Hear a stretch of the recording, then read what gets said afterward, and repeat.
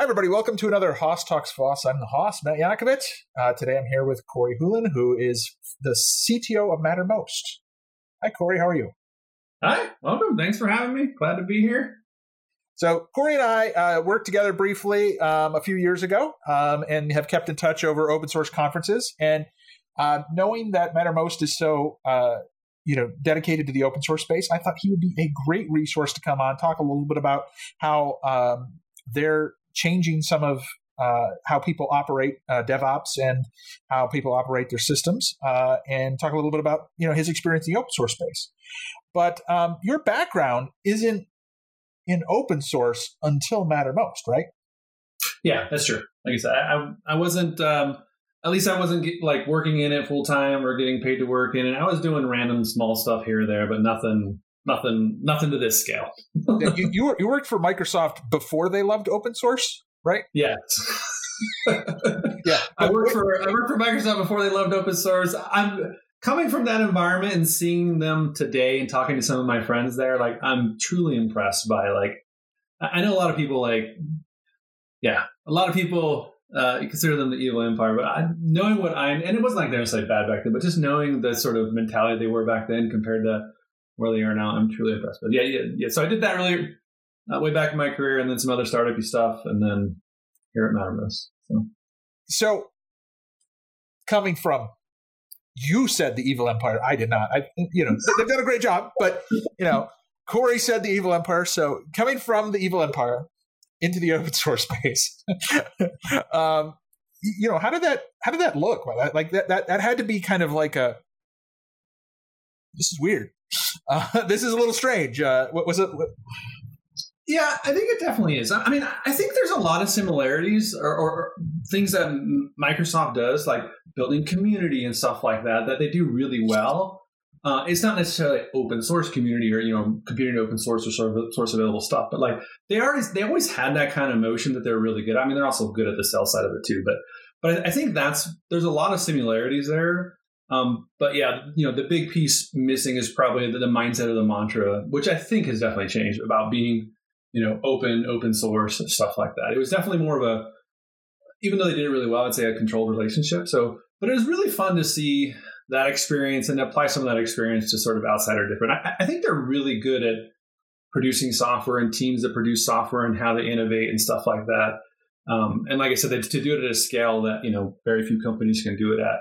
But yeah, I think like I said, I think their learning curve over the last several years around the open source space has been, for the old Microsoft I know. Okay, but from a you perspective, right? So let's talk about you. Like, did you have an aha moment where you're like, what the heck is this? This is crazy. Like, this is not how I've done things in the past. I don't. Yes, but honestly, it wasn't until I left. Microsoft, for a lot of reasons back then, had a lot of, it has to be built here because of liabilities and legal things and all that stuff, right? So it was very much, we weren't allowed to even look at external source repositories because they're so scared of, being sued and whatnot. And so for me, that was a big aha moment when I ended up leaving, just having that freedom to like, oh, okay, like, look at this. There's all this stuff out there that's great that I can, borrow from, learn from, however you want to describe it. And I think that's a mindset that has radically changed. Like and this is a few years ago now, but I had a friend there who showed up. We were meeting, and he showed up with a MacBook, and I'm like, that is like the weirdest thing in the world to see a Microsoft employee show up with a company laptop that's a MacBook. So I think, like I said, that's not necessarily open source related, but I think just mindset change in terms of what they need to do. So when you started, the first open source project, which was Mattermost, and before Mattermost, it was not Mattermost, it was, the gaming company, so as you started to develop your, like that first iteration of your open source project, how did that go? Like, what did that look like? Like, did it feel weird? Yeah, I mean, it definitely felt really weird, especially for me. Like I said, I've done some small contribution stuff here and there, nothing to brag about or nothing major at all. And to be on the other side of that fence in terms of going through this process of, hey, we're going to open source all this stuff. And we did it for some strategic reasons. Like, one of them was we just thought, like, when you think of Mattermost back then, we thought of it as a platform. And if we wanted that platform to be ubiquitous, like, we thought open source was the way to do it, right? Just a ubiquitous, easy to use platform that everyone can get involved in. So that's one side of the reason, like sort of the logic behind doing it. But then there's the act of doing it, and then there's the not only act of doing it, but going from one of those developers who always contributed to private repositories, cared more about probably the outcome versus the actual, like, quality of the code base sometimes, right?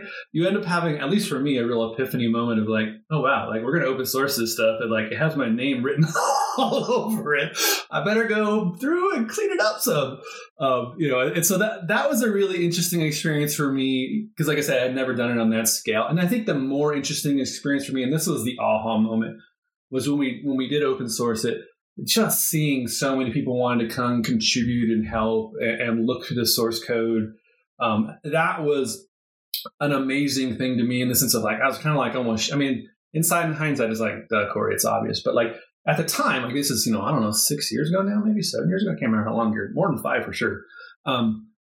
At the time, like I just didn't think people would be interested, right? It's like, okay, whatever. We'll sort, it'll be there so people can look at it, blah, blah, blah. But I didn't think it'd be that big of a response, right?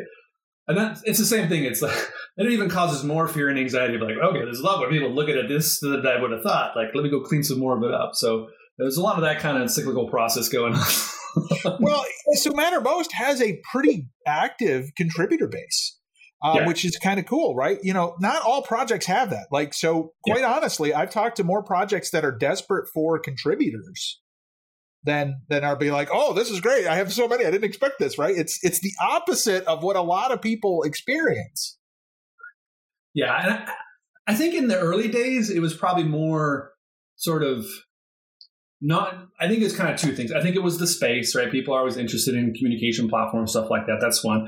I think it was the technology, I'll be honest. Like when you look back today, it's really easiest choices. But back then when we made these choices, being a Go-based server on the back end, React on the front end, like those were very new and novel choices 5-6 years ago. Yeah, Go had been around for several years, but I wouldn't call it, it's nothing like it is today. It was definitely not mainstay when we made some of those decisions. So it gave people an opportunity to learn that. Yeah. And contribute. Exactly. Right. And so copy all of our bad mistakes, right? I think same thing, like React Native is another example. We're one of the early adopters of that as well. And like I said, I think, Facebook uses this as an example at their F8 conference because I think we're one of the largest open source, at least, React Native projects, right? And so they have a bunch of closed source ones that they can't showcase on stage or talk about or don't really want to, but ours is open source so they can. So a lot of that kind of stuff as well. So yeah. I think it started off like getting lucky, having the right alignment, but then we've also like poured a ton of energy into that. Like we do a lot of what we like to call community buddies, nurturing and mentoring that. And then honestly, the biggest thing is just directing that audience. So we do it through like help wanted tickets. We're really good about trying to create help wanted tickets and get them published out there so people can discover easy ways to contribute. And we even rank them or label them like, easy first contribution ticket, stuff like that. I think of those things, people don't realize like that takes a lot of work. It's a lot of energy to go do those things. And it's just constant energy. It's just sort of like a hum that you just have to keep doing. And I think that's one of those things that people don't realize. Like you have to keep up that constant energy to keep the community engaged. And we go through, spells where we'd like more contributors and less. But I think overall we've been really lucky. No, and I think that's one of the interesting things is, especially from a community perspective, is the consistency matters so much externally. It's easy sometimes for you to dismiss it internally, right? Because you're like, yet another thing that I have to do. Maybe I can just let it sit for a week or two or whatever. But you don't realize how many people externally are counting on like that one thing to happen on a regular basis or, to be able to go out there. And I think that being reactive, like another really great thing that we still pride ourselves on, we typically get back to a community pull request. We always had a mantra, we want to get back within one business day. I don't know what our stats are today, but I guarantee you it's close because even if it's 3-4 days, that's like light years ahead of other projects where we have people who come to us and say, oh yeah, I submitted this project and it took like 3 months before somebody reviewed it, right? We try really hard to be very quick on that review cycle, that review period and make, because like I said, those contributors, they're choosing to spend their free time, their energy working on your project. Like the least we could do is be receptive to that. And like I said, on average, like our response time is really good. And that's one of the things I'm constantly proud of, because I hear that all the time when I randomly meet with people in our community, ask them like, well, tell me some good things about us. And they're like, like it's amazing. Like I submitted a pull request to you all, and it was, reviewed, and at least reviewed, may not have been merged, but like I gotten feedback about it within a couple of days. Right? And people submit to other projects and it can take months or even years. But I mean, so this is an interesting thing, because I've talked to a lot of people who have those backlogs of PRs that are 800 PRs long. And I think that it's an interesting kind of like debate, right? Because I hear this a lot. We're trying to hire engineers. We need more engineers. So we're focused on our core products, right? Yep. And we're focused on getting out the next release. And so we don't have time for those PRs. Yep. So how do you find time? How does the team find time for those? How did you bake that into the process early on? I think it's just a mindset as a company. Like the executives believe in it. I believe in it. It's just one of those things we push. I'll give you the best example. And it's like one of those things until people have epiphanies. And so we kind of source recruits from two different areas. Obviously, one is from our open source community, which we love because they can already hit the ground running, all that kind of stuff. And the other is just non-open source people, right? Good people who come in through recommendations or referrals or whatever, right? And the mindset of those two, and there's not one or another, but the mindset is very different, because if somebody comes from the community, they kind of understand like what needs to be helped. But the funnest thing is when I find someone who's not from community and they start working on something or doing something, and I'm like, it'd be great. That'd be an awesome community campaign, right? Like create a campaign around it, go create 5, 10, 15 help wanted tickets, and let's see what happens. And it takes a lot of convincing sometimes, especially people who are not coming from the open source community. It's not like a requirement. It's not like you must do this. I just keep pounding them like, hey, have you tried a campaign around that yet? No. And I just keep working on it. And finally somebody will bite and they'll be like, okay, we'll create a campaign, Corey. Stop bothering me. Here's 10 help wanted tickets. And then it kind of sits there, and it's kind of typically, it's like crickets, right? People are like, ugh. And I keep telling people, no, this is how open source works. You got to be kind of talking to an empty room, and you got to be continuously talking to that empty room until people start showing up. And once people start showing up, they'll sit down and they'll start helping and listening or whatever. And that's exactly how our community, like our contribution campaigns go, is exactly like that. So, and it's the most amazing thing to see a non-open source person, someone who doesn't come from that background, because this is the epiphany I had, right? Or the experience I had. And they create these campaigns, they start creating all these help wanted tickets and asking for help. And it's kind of like nothing. And then one day somebody shows up and does something, right?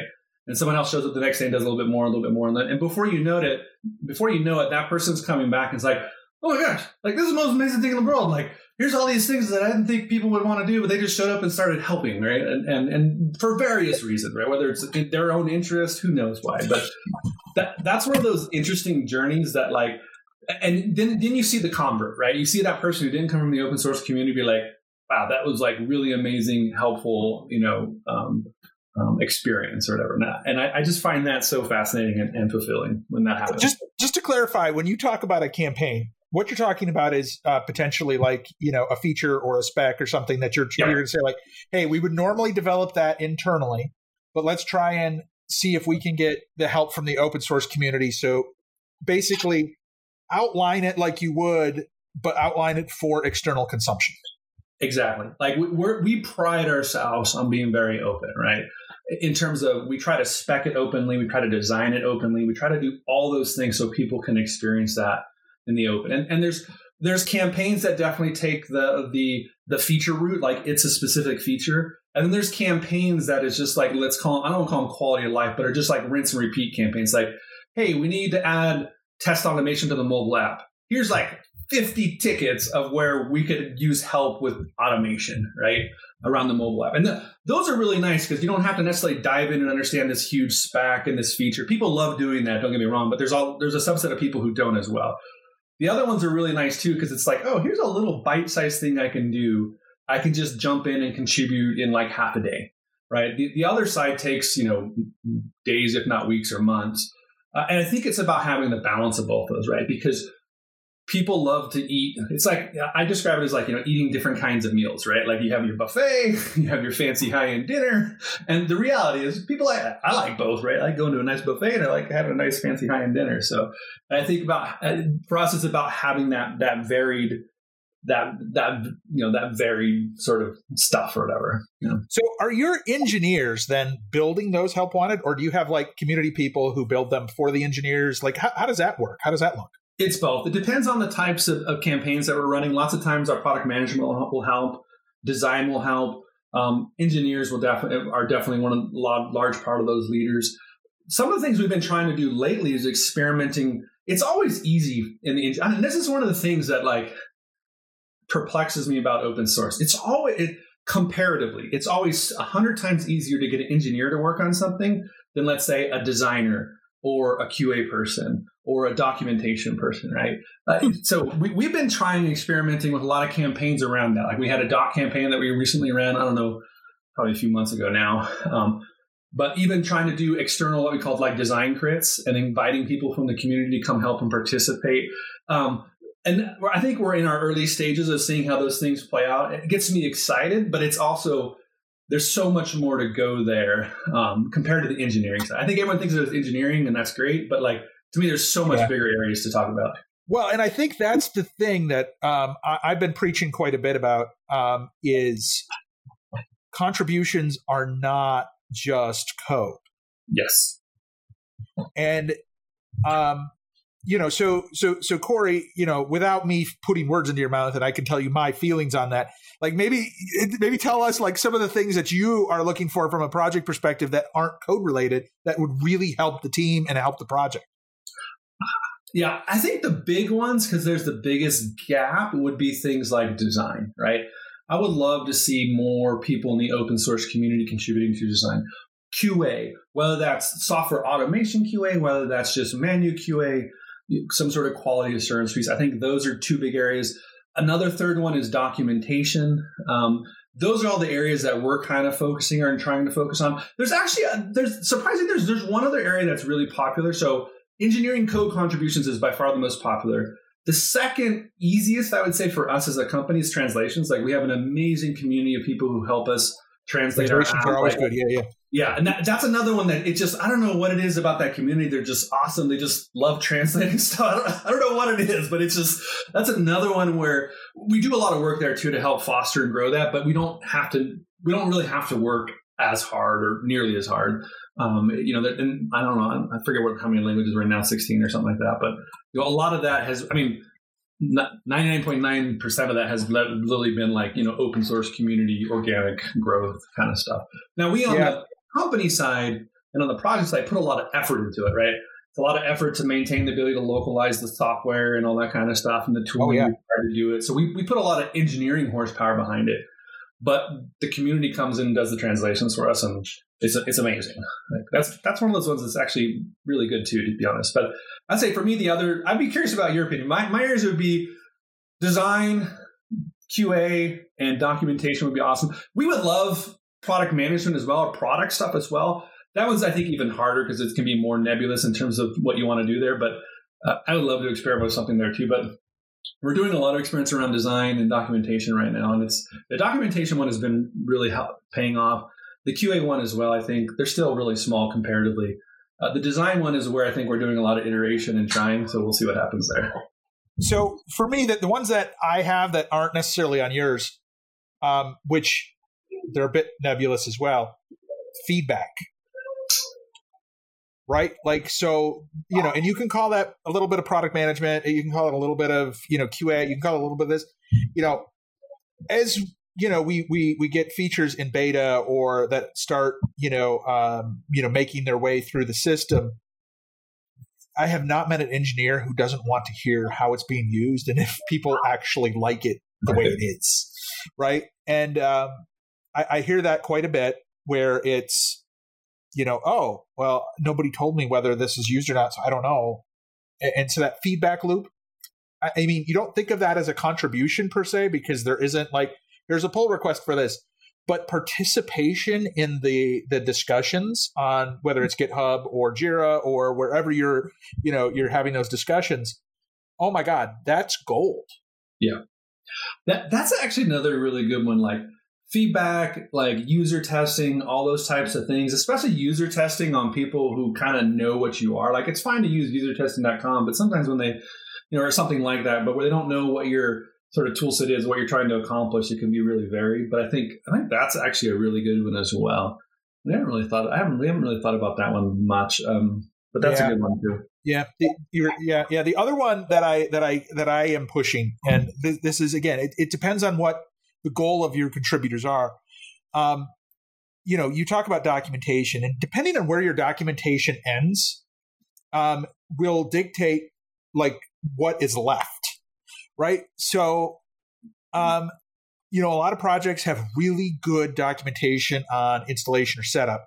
They have crap documentation on real world usage. Yes. Right. So the tutorials or the how-tos or the, this is how I did this thing. Those are things that are often missed. And like those are also like they're inspirational articles, if you will, or inspirational pieces of content.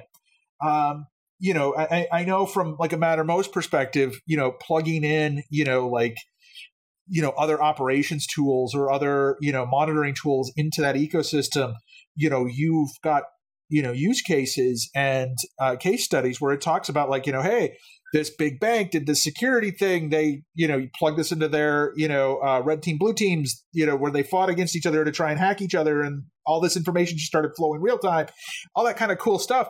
Like that type of stuff and how people did it is so valuable because it not only tells engineers how it's being used in real life, it can then say like, oh, well, it could have been 10 times easier if this thing got fixed or if this other thing. And then another contributor might say like, can I do that for this other use case? I think that's it. Yeah. Those use cases, those practice templates, however you want to describe it, you are right. Like it's really easy is relative, but like for us to get documentation on how to set up Mattermost with Nginx or something like that. Okay. Like that's a lot easier documentation to get than that, what you described, which is like, here's a scenario or use case of how we really use it. And let us sort of give back to that community but through documentation of like, here's how we set it up. Maybe you can get benefit from setting up and using it like this. Like, yeah, that's honestly probably borderline non-existent. Like we do that from the company side. Like we have our content people who write that kind of information. I don't know, and I'm probably getting in trouble. I don't know if I've ever seen come in through like something from a contribution come in like that.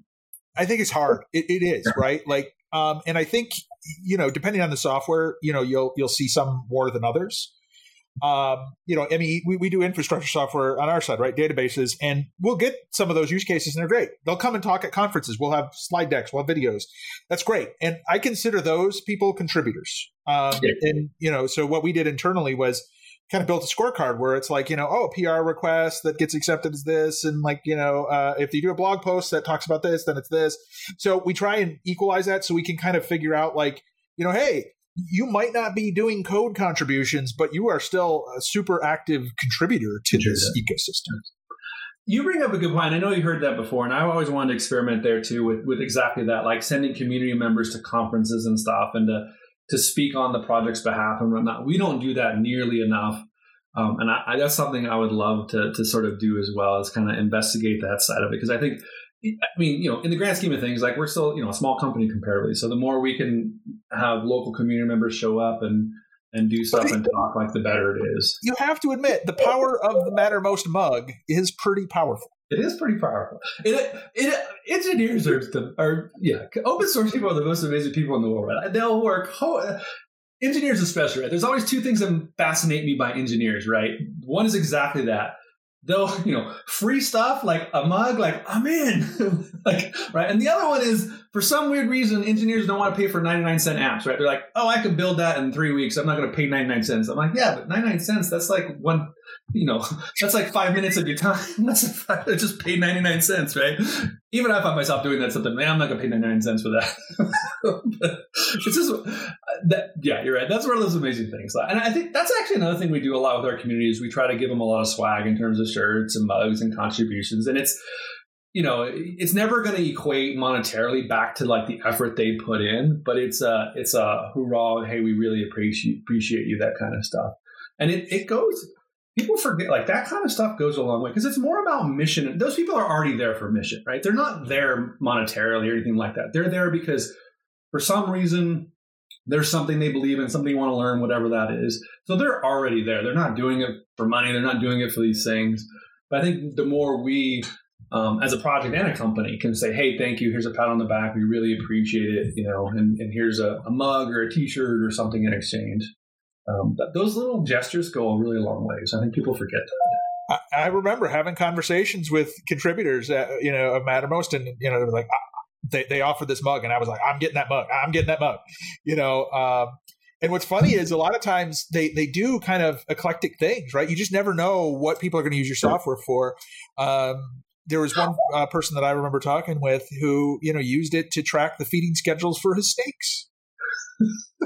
Well, we have, I think, 3 mugs now. I don't know how many mugs we're up to, but we have the original one you can get. You can get a boards mug for contributing to the focal board team.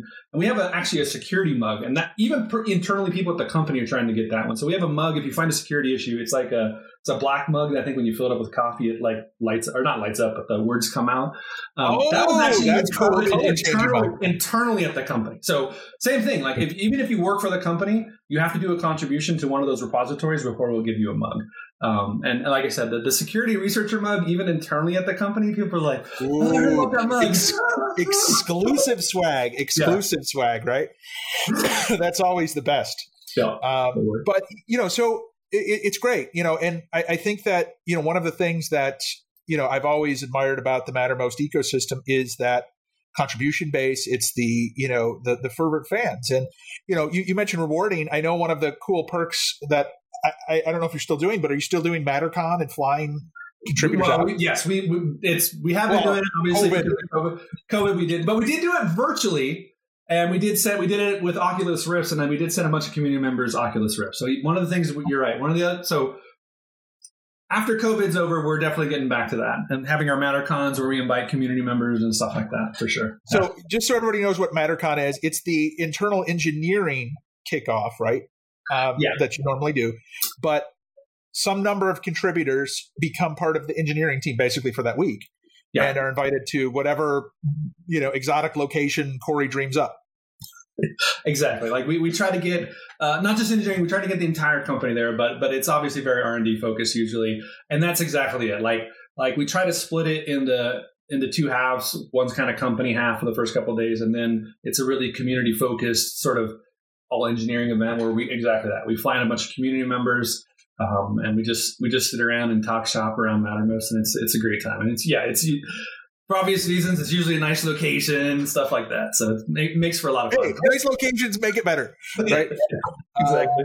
So always good to have those nice locations. Now, it's interesting because I think that everyone here's like, what you're saying, what I've mentioned, they're like, oh yeah, we totally want to do that. But I think the most difficult thing is there's kind of a leap of faith in some of this, because from an executive perspective and people who aren't necessarily tied to the open source community, it's hard for those people to see the value in some of these activities and some of the resources spent. So, I'm not trying to call out people, executives or investors or anything like that. But what I'm curious on is, are there metrics that you've found that are helpful from a community perspective on hey, how do you measure, the elusive ROI, if you will, of some of these activities?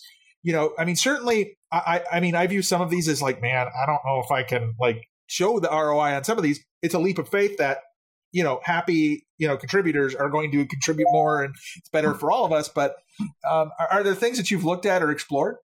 Yeah, we tend to track different things. New contributors per month is one metric we really focus on. Okay. PRs from outside company, right? From communities, another metric we track, and we track those pretty hard. Like, we're not necessarily in there every day looking at them, but we're definitely reviewing them once a month. So kind of sitting down as a whole R&D team, engineering structure team of okay, Is this where we want it to be? Is this going up? Is this going sideways? Is this flat? And then trying to actively do those things that change that. But I'd say those are the two things that we kind of focus on. I'm sure there's a lot of others or better ones. Those are just like the easiest ones for us to do. And they're the easiest ones to see the most value. Because for me, there's definitely a correlation in the sense that you're right. Like convincing executives at a company, this can be hard.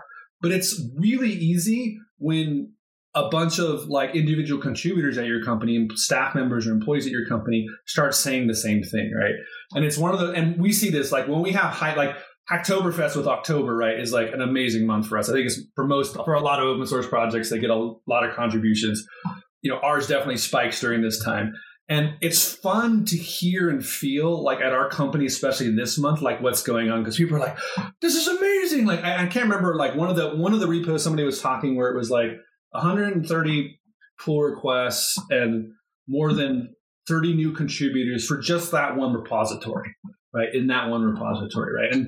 And it's fun to see the excitement as a company. And I think it's probably not great advice, but I think that's one of the best ways is, at our size of company, is when you get everyone around the company really excited and seeing it, then that just bleeds up, right? If you're an executive setting some of those functions, you're kind of like, what's going on? Everybody's talking about this cool thing that's happening. Like, let me see more. But you're right. It can be. I think it can be a hard sell sometimes, right? So if you don't have open source as your roots, or if you don't have somebody at the exec level or whatever at the investor level who not only espouses it, to be honest, but believes in it, right? It can be one of those hard things, I think. And I think that's kind of always the first key is just making sure there's representation there. That there's somebody at that level, whether it be investor level, whether it be exec level, board level, whatever, who has some belief in it, right? And it's one of those, it's hard, right? Because it's one of those mission-driven things, right? Like it's one of those things you have to believe because you believe it. I mean, this is one of those. It's a difficult thing, and I've talked to a lot of different people, and this is a struggle, right? So, I get a lot of like, so what's when I talk with some execs, and I'm not talking about Percona. I talk with all kinds of people all over the place, and I've talked with some of what you'd consider the stalwarts of the open source space, and a lot of them say like, "Oh, metrics kill us," because management changes, and they come in and they go, "Well, what's the ROI for the thing that we're doing?" And it's like, "Well, we're building more contributors." Well, what's the ROI? So what? Yeah. There's that elusiveness, right? Yeah. And not everyone is actually looking for the same level of contributions, right? So, yeah, that's true. A company that's looking for, contributions from a code perspective, you might have like a DevRel person or an OSPO role where it's like, it's all about the contributions. It's all about code in, code out. And you might have the same role, the same named role, where it's all about adoption of the software. Yeah. So it's weird because there's a lot of inconsistency across the board when you talk about some of this, and there's struggles, right? So I often think like the people who are interested in adoption, they're more on the ROI side, whereas, like the people who are interested in the contributions are more on the ROI from, hey, look at how much work that the community did for us. Right. Like, so, they offset engineering, we hired some people, we did some stuff like this. It helped in all these different ways. But it might not help necessarily the, bottom line. And you brought up a kind of an interesting point. We call it free like a puppy. Like you have to be very careful of that in the open source world. Right. And it's hard, right? Because some of that stuff is like free as in beer. Yeah. Free as in beer. Yeah, exactly. It's hard because like we actively try to manage like away from that. And the way we do that is we try to be very clear on like, here's where we're accepting contributions. Here's where we'd like to go. If you're doing something over here, that's awesome. We want to support you and give you a tweet and give you a raw, like fork us, go do whatever you want. But that's probably not something for core or mainline. So, those are hard conversations to have, right? But what I found is like, most people just don't know. Like there's kind of like three people, right? They're aligned to the project and they're working that direction. Those people are awesome. They don't do anything, right? Then there's the other extreme, which is they're not aligned and they have no interest in aligning. That's the hard bucket where it's small. It's like, let's say less than 10%, probably less than 5%. That's the bucket where you're kind of like, thank you very much. Like you can go do your own thing over there, right? And the reality is the majority of people sit in the middle, which is they want to help the project, and they're just not aligned, but they don't know that they're not aligned. They don't know that they're working on things that, like, it's like, hey, if you work on these things, the community would value these things so much more. And what we find we spend the majority of our time doing is educating that middle bucket, right? That's where we spend the majority of our time. And it's a huge win-win, because when I meet with most community contributors, they're like, oh, this is all. It's even in your real work job you get paid for. I would much rather work on something that's going to contribute to the company's success or whatever it is, or my boss is going to see and be like, oh, that's awesome. I mean, the same reality happens in the open source community, right? People want to work on things that are going to be elevated or that is important to the project, right?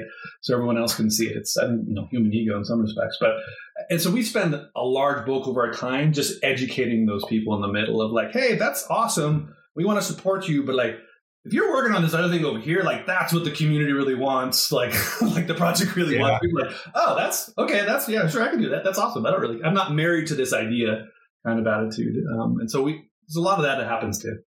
Yeah. No, and I mean, it's an interesting space because, the community can be so open and so involved. They get so passionate about certain things, and, sometimes it's hard to have those conversations because, like you said, there might be those 5% of people who are like, wow, that's great. But like to maintain what you just did would like cost an entire new engineering team. Like we would have to double our staff. So always difficult, but you have to align things externally and internally. So it's cool advice to see how you're doing those campaigns and, the help wanted. And I would encourage other folks in that space to take a look at how they might be able to replicate that. So product-wise, for those of you who don't know what Mattermost is, we probably should have said earlier on. And so we can call it probably and do it disservice by saying that most people think of it as chat. Yeah, persistent chat. Like, well, we like to consider ourselves a communication tool or platform, but topic-based or channel-based. But our sort of, if you know what Slack is, we're like an open source equivalent to that, alternative to that. I think the more interesting thing is like, where's the space we play? And for us, it's definitely around privacy and security. At least when we separate the thing, there's the open source project, but the company side of it, obviously, we spend a lot of time in that sort of secure space, that privacy space. That's where our market is, and that's where we tend to do really well. But I mean, it's grown beyond just chat. I mean, and we've seen this with other, like communications platforms. A lot of people are starting to integrate their pipelines, their, DevOps, automation. Chat ops, And so it's chat ops. So maybe tell us a little bit about what chat ops is and how that's evolved. Yeah. So, basically, chat ops is probably an older term now, but it's exactly that. It's like taking your CI/CD pipeline, Thanks, Corey. Thanks, Corey, for calling me old. It's an old term. No, I use that term too. What do you call it then? Okay, educate me. That's a good question. I think it's more about just we call it developer collaboration, but I'll describe it in terms of maybe products that we have because there's that whole notion of taking a lot of exactly that, like your CI/CD pipeline, your automation tools, your tools that deploy stuff to the cloud, and integrating those into your chat application, right? We have, like I said, one of the things that we've been investing a lot of time in is what we call developer collaboration, right? So anything where a developer, and we use the word developer very loosely. It's not necessarily somebody who writes code, but anyone in that kind of knowledge worker kind of space, right? Who needs to integrate those types of things. So that's where we've been really focused as a platform. So we have Mattermost channels that is just communication that does that today. We have a playbooks feature, which is basically incident management or incident response. So if you think of things like checklists or what's typically called SRE incident management. So you have an outage, what's the checklist or the playbook or the flight you run to bring that outage back up, stuff like that. So we have a whole mechanism or tool set application around helping you manage that kind of workflow. And the most recent one we added, which we're really excited about, is actually boards. So Mattermost boards, it's completely integrated in Mattermost, and that's basically Kanban style boards, so project management. And we're really trying to focus on developer collaboration. So what are those things that you do as a team where you need communication, collaboration, and to work together as a team? That's where we consider our sweet spot is around all of that sort of people side of stuff. Yeah, you still have your CI/CD tools, your GitHub Actions or GitLab CI/CD, whatever it is, to run those types of things. But that's where we see ourselves being very strong, and is sort of helping people with that, what I call unstructured data, right? You have your structured data coming out of source system, it alerts, it pops into Mattermost. Then you have some other process that responds to that alerts. And that process, at least in our world, right, is always a very unstructured humans talking to humans. Like, you call them war rooms, whatever it is, right? You have an outage, everyone hops on a war room and stuff like that. And the reality is that is a very unstructured process in terms of discovering what the issue is, but it's a very structured process in terms of how you go about that. And so we're trying really hard to help with that use case, as one of the use cases around that sort of incident management, incident response as well. So that's kind of where we've been playing a lot. Like, but I think developer collaboration is probably the best. Like, the funnest one is when you go talk to some of these people who do like really large incident management, like, really big, like national security level types of incidents, right? And it's kind of funny, right? Because you talk to them and they have these alerting tools, these security alerting tools that are popping and going off. But the reality is, lots of times they have those conversations in Mattermost. Like, the people conversing about it are actually in Mattermost or in Slack or something like that. They're in some sort of chat topic-based tool. And that's where the real work is happening, right? You have your alerting systems that fired it off, but that's just kind of like the start of the workflow, right? The start of the workflow is alert happens. Is this important enough? Or is this a false positive? Important enough, then it gets piped into Mattermost, and then sort of that process takes over from there. And we see a lot of success around that, because that's really the reality of it is helping those teams sort of communicate, collaborate, stuff like that. That's where our sweet spot really is. And I mean, that could be a lot of compliance help too, right? So if you've got everything in one location. Yeah, exactly. Compliance. I mean, security, at least in our world, security and compliance go hand in hand. Like I said, we're in a lot of large banks. I think 3 of the 5 largest banks in the world run Mattermost. And obviously, like, not only is security an issue, but like compliance is really an issue in those worlds, right? Because you have things like insider trading laws where they're not liable for tens or hundreds of millions of dollars and all those types of things. So, that's one side of the coin. The compliance is one side of the coin. Then we also do well on the other side of the coin, which is the pure privacy side of the coin as well. So, that's kind of like 2 different sides of the privacy coin. One is the business or whatever is required by law to regulate like what they're doing, right? And then there's the other side of it as well. So we play well in both those areas. Yeah. And you keep on adding more tools to that toolbox to make it easier to kind of like go back and forth. Because I mean, I think that ideally when you're in the soup, and you're trying to deal with one of those, one of those crazy outages, having access to, access data or tools directly and have outputs and things is important. And I know you just launched your Mattermost 6, which is the newest release. And so you have a new Notion feature, right?